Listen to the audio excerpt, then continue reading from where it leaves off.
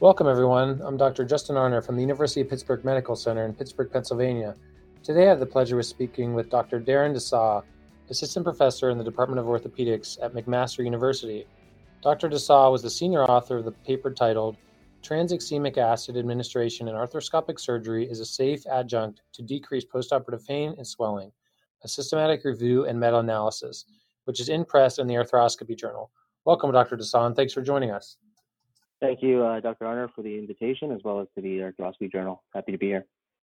Yeah, this is great. First of all, congratulations on a great study, and you've really know how to do these systematic reviews in a very professional way and meta-analyses. So it's always great to read them from your group. So tell us a little bit about how you got interested in this topic. Thank you for that. As you know, over at McMaster, kind of with our Mac Sports group, we do systematic reviews and meta-analyses, and the idea being to convert these or to at least generate ideas that would lead to large-scale, multi-center, randomized controlled trials. So constantly in the back burner, there's thought tank of, what could be our next idea and what do we do to kind of better what we are doing now and the care we offer our patients. And so, it happened to be kind of serendipitous in the fact that, with this constant background machine for systematic reviews and research that we have, we were looking specifically and about to start a trial looking at reducing opioid consumption after arthroscopy surgery. And with that, a few other adjuncts to overall improve the patient experience and to, particularly improve pain in the postoperative period. So there was that, and we were about to launch that study. And at the same time, I had kind of reconnected with orthopedic surgeon and fellow Canadian Jason Shin, who actually also completed his Pitt Sports Medicine Fellowship the year before me. And so we had connected and we're catching up on both personal and professional kind of, updates. And in our discussions, and, we had talked about research and the next kind of thing. And, came up as looking at TXA specifically. And then we had discussed a little bit in depth about different ways to better understand this. And at the end of the day, we settled on at least starting as a first line with a systematic review. And so from there, we discussed that further, discussed the methodology, and kind of the rest is history. Yeah, that's great. It's always fun to be able to catch up with colleagues and do projects like this together. So can you tell us a little bit about some of the basics of the mechanism of action or how we think TXA works and a little bit about history? And it seems like it's a fairly safe drug. TXA is not new. And for myself particularly, I was familiar with it in the trauma setting. So whether, I currently also do emergency work and serve on the trauma service as well as trauma team. So I'm certainly familiar with using it in that context and had learned about it at different stages throughout my training. Briefly, the mechanism of action is that it's a synthetic molecule. It's supposed to replicate or mimic lysine. And so the way it's supposed to work is to directly or competitively bind lysine binding sites on plasminogen, which, prevents plasminogen from becoming plasmin, which is important in breaking down the clot. So if you're competitively binding this, the idea being that it's not able to activate plasmin, you're not able to break down the clot, and as such, you have less bleeding. That's basically kind of in a nutshell its mechanism of action. But the history, I thought it was quite interesting, especially as we started to do a little bit more research for this project.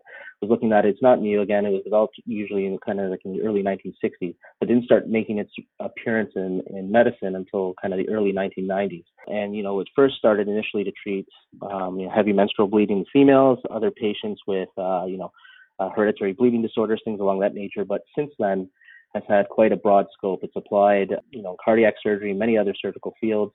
Within orthopedics, it is extended to arthroplasty, particularly the hip and knee, foot and ankle surgery as well, and is slowly starting to enter now sports medicine. So the applications are quite wide, particularly in the context of trauma and postpartum hemorrhage.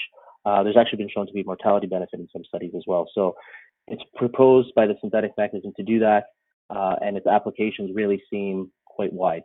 To address your question about safety, the interesting thing is it's not for everyone. Not, right now, the literature at least does not have a lot of information on its application in the pediatric population, for example.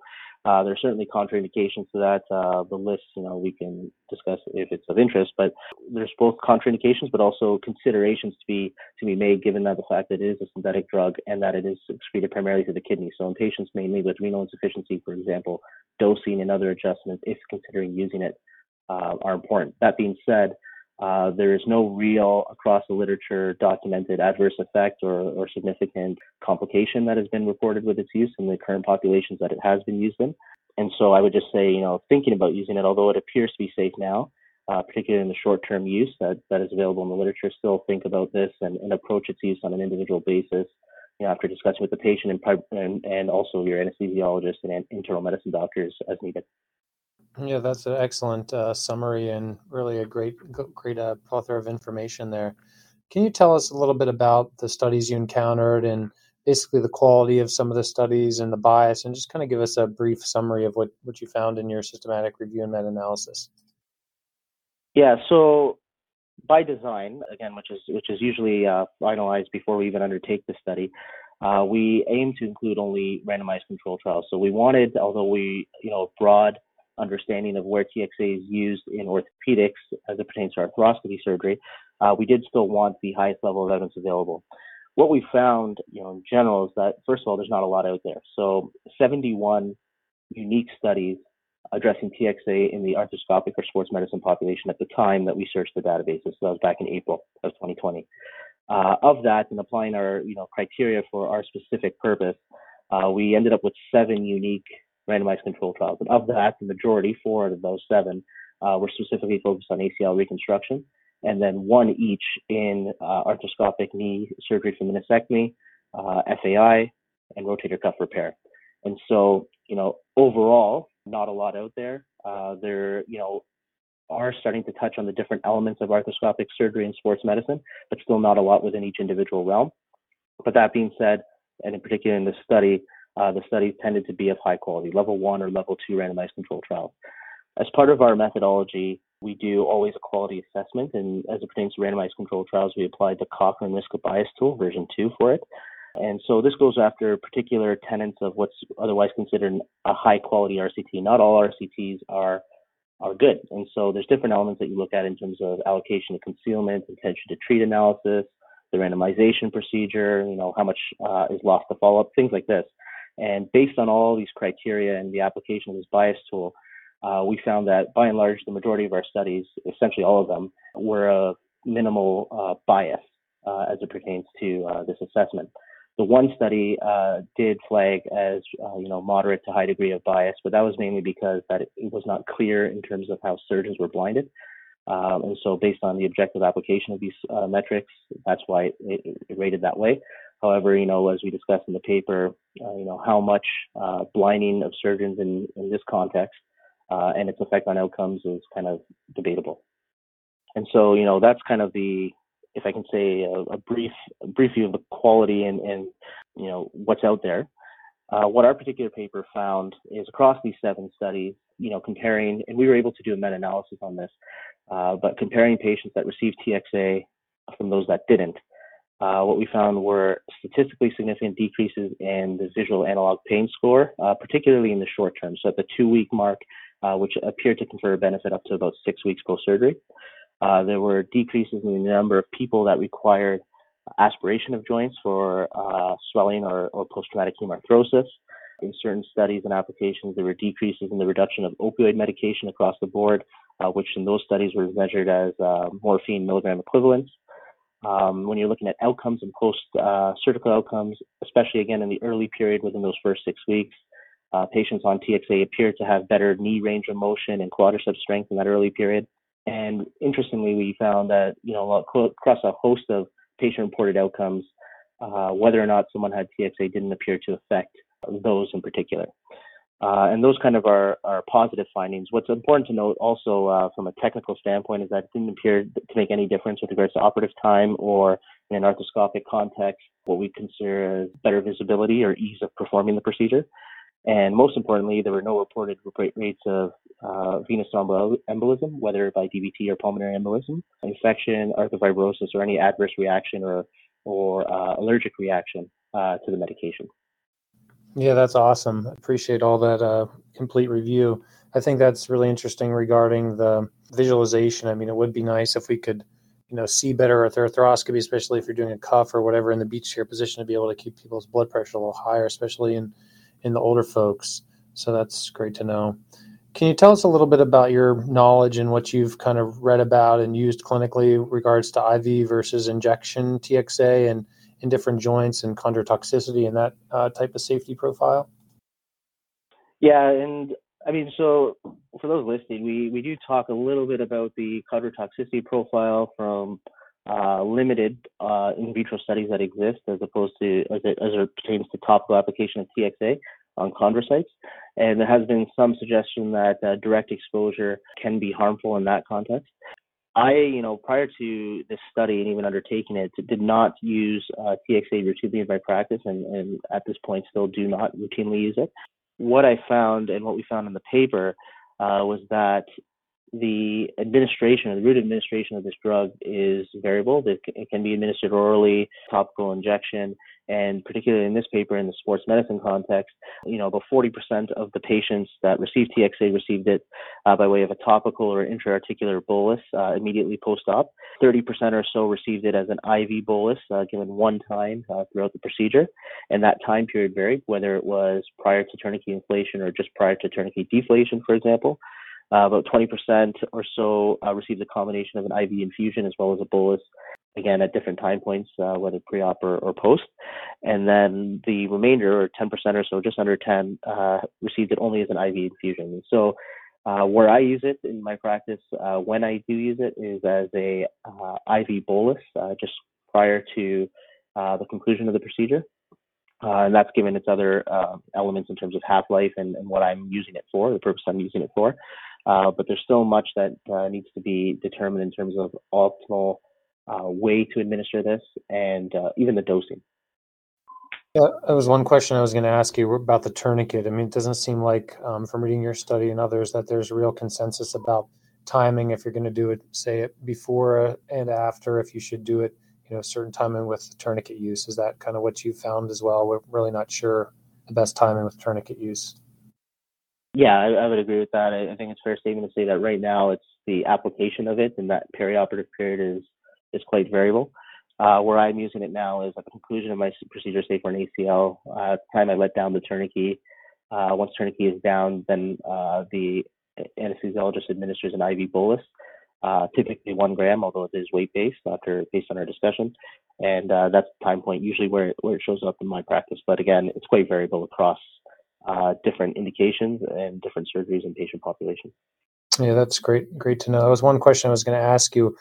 For ACL, is that your main indication now, or can you tell us a little bit about some of your partners and colleagues, or in your experience when people have anecdotally found it to be helpful beyond ACLs, or do you think most people are kind of at your stage? Because the literature seems to be a little bit all over the place regarding its role. Yeah, it's interesting. I would say until I guess the impress notice of this paper went out there, at least in my circle, I did not hear much about people using TXA at all, or even thinking about using it. It's probably the same relative experience I had prior to undertaking the study. Once that paper kind of surfaced, you started to hear kind of one-offs, at least in my experience, of surgeons in different academic centers as well as community centers using it. And where from my discussions with these people seemed to be mainly used in was in lower extremity surgery, and particularly in the knee. Oftentimes where there was some open component associated with it, whether it was for example, high tibial osteotomy or tubercle osteotomy, multi-ligament reconstruction, and also in ACL population. I didn't see it too much used in hip, for example, or upper extremity. There were some people that were using it again in the foot and ankle context, but again, that is pertaining to whether or not there was an open element to the surgery as opposed to purely arthroscopic. That's kind of what I would say in that regard. Yeah, that's awesome. Yeah. So can you tell us, since you're in Canada, obviously cost effectiveness, we can learn a lot from your system. Can you tell us, regionally or North America and different countries, does it seem like certain people have adopted TXA more? And you did mention some cost effectiveness in your study. Can you tell us a little bit about those two topics? Yeah, so what was interesting is, as I kind of talked about here, I started to hear more and more about one-off or more anecdotal experience of surgeons' use with TXA once, this information started to become kind of more public knowledge post-study. But what I found that was interesting is in our actual study, there was no North American representation. So it appears that across the indications, whether it's the ACL, meniscus, FAI, rotator cuff repair that was looked at in our particular study, surgeons were using this around the world. Essentially, there were studies that came from Taiwan, Italy, Turkey, India, New Zealand, Spain. So everywhere accept a real North American presence. And so what I've found is that, people are starting to use it more in that regard. And I think before it makes it mainstream here, we still need, a higher level trial, looking at our patient population and the unique aspects to that piece. But that being said, it is pretty widely applicable. With regards to the cost effectiveness piece, which is very important, and this is part of the reason that, I've started using it again on a case by case basis at this point, and more just for anecdotal experience, is that the cost is actually pretty low. So at least in Canada, based on our kind of metrics and information, it comes out to $40 Canadian or so per gram by our estimates. And that's kind of the number we quote in our paper. Using, conversion to US, that's even less, right? That's $30 or so a gram. And so very, very minimal cost to the overall kind of care. And then you have to frame that within the context of the potential benefit that it's aiming to address. So in our case, particularly in arthroscopic surgery, hemarthrosis and postoperative pain and swelling are the big drivers that we are, hoping to tackle, because especially in our current healthcare environments, we have limited access to admit patients. These are typically all done as outpatient surgery, and so inadequate pain control can be a reason for people to represent to the emergency department, increased resources associated with those visits and potential hospital stays. You have things like hemarthrosis, and so if this is able to make a significant reduction in that, you could potentially impact, the number of pain medication and the types of pain medication that is used, your need for aspirations, and the complications that can happen with prolonged hemarthrosis, like pooling of blood as a driver for, say, septic arthritis, for example, or arthrofibrosis, and things along those natures. So very, very minimal cost incurred. Again, thinking that most doses, at least in the IV setting, are roughly around 1 gram from the literature, and also what I've experienced in kind of my practice and those around us, for a potential huge cost savings should there be any complications as a result of bleeding, pain, and or swelling. Yeah, that's a big driver, I think, of its use, and that's great to know. One question I had, you mentioned some of the risks and benefits and everything. Did you come across any data or any knowledge that you have regarding, someone that has a history of AFib or his history of DVT? I guess it'd be older patients with rotator cuffs, or maybe some people are doing total knees. Is there any contraindication that you found for that population? Yeah, so I mean, in general, the contraindications, again, it's not an exhaustive list by any means, but typically those that have a history of a thromboembolic event in the past, certainly I would not at this point recommend you administer TXA in any setting. We quote other, potential contraindications that we're aware of, including, abnormalities in patients with regards to color vision. We talk about, for example, having to adjust the dose if you're going to consider using it in patients with renal insufficiency. But what I'm aware of outside of sports medicine arthroscopic surgery is the literature that looks at the arthroplasty population in particular. And these are generally older patients with more comorbidities. And generally speaking, there are a few trials and studies of different levels of evidence out there that have suggested that even in this population, or what you'd say a high risk kind of baseline population from a comorbidity standpoint, TXA even in this population seems to be beneficial and does not seem to exacerbate or cause things such as venous thromboembolism, or ischemic events, whether it's stroke or MIs, or transient ischemic attacks. It doesn't seem to be associated with any of that. The big kind of warning or caution that does come out in the different fields outside of sports medicine is that, one, be cognizant of the fact that most of it, over 95% of this drug being synthetic, is excreted essentially unchanged by the body, and it's done so by the kidneys. So be particularly attentive to patients with renal conditions. Would be the number one thing. And then, what I would say just in general is, for us, even though it's outpatient, elective surgery in the sports medicine context, and to, it's increasing now in spine surgery as well as in arthroplasty for moving towards an outpatient setting. Still, it's important that patients are, assessed and undergo, preoperative consults, whether by anesthesia or internal medicine or both, and that you kind of approach this and its use on a case-by-case basis. Yeah, great summary as always. Appreciate that. As we start wrapping up here, can you tell us, there's a lot of missing pieces to this puzzle. Tell us what you think in arthroscopic surgery. You kind of alluded to it, what we're lacking, what kind of trials, what do we really need to know before people are going to adopt it? Do you think this will be, say, in 10 years, kind of standard of care? Kind of what do you think we need to do? And what do you think you see the future with TXA and specifically our sports surgery?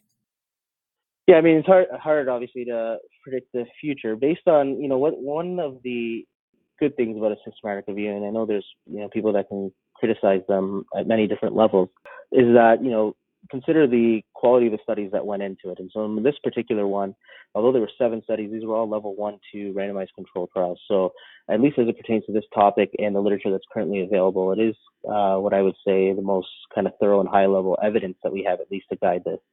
What you often have to remember is that with evidence-based medicine, there's the research piece, there is the surgeon piece, or clinical experience piece, which shouldn't be undervalued as well as what the patient wants. And so all of these have to kind of meld together. What we saw here, like I talked about, was that across all fields of arthroscopic surgery and sports medicine, there were only 71 unique studies. And although the 7 trials that we included were relatively high quality and minimal risk of bias, they were still small sample size individual studies altogether, right? Anywhere from 45 to 70 or so patients. And so I think, first of all, it's important that we continue to work towards, doing larger studies, multi-center studies, that are large numbers of patients that are powered to kind of go after the results that we want.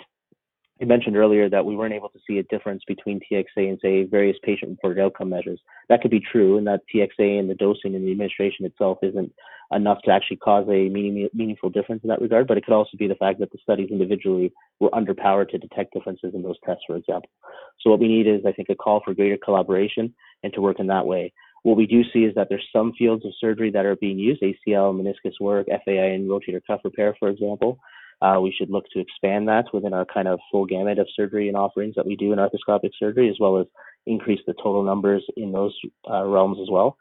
And I think we need to, work towards getting the other elements of evidence-based medicine, right? We continue to build a research portfolio. Time will tell in our discussions with patients in terms of how they prefer to go with this, whether or not they do or not. And then we need that surgeon experience, particularly those from our more clinically experienced ones. So right now, there is no consensus out there, at least that we could find, on whether or not TXA should be even used in the arthroscopic population. Most people are using it off-label and in, one-off cases, in particular surgical procedures. And so I think we need, as an orthopedic sports medicine community, need to come together and, get an idea of where everyone's opinion stands on this topic and try to arrive at some sort of consensus on preferred routes of administration, dosing, indicated procedures, and other things along that nature. Yeah, that's excellent, Darren. Thanks for your information and, exhaustive discussion about this literature is so helpful. So appreciate your time and thanks for joining us. I really appreciate it. Yeah, not a problem. And please give my regards to everyone at Arthroscopy Journal as well as back home at Pitt. Take care. Thanks a lot.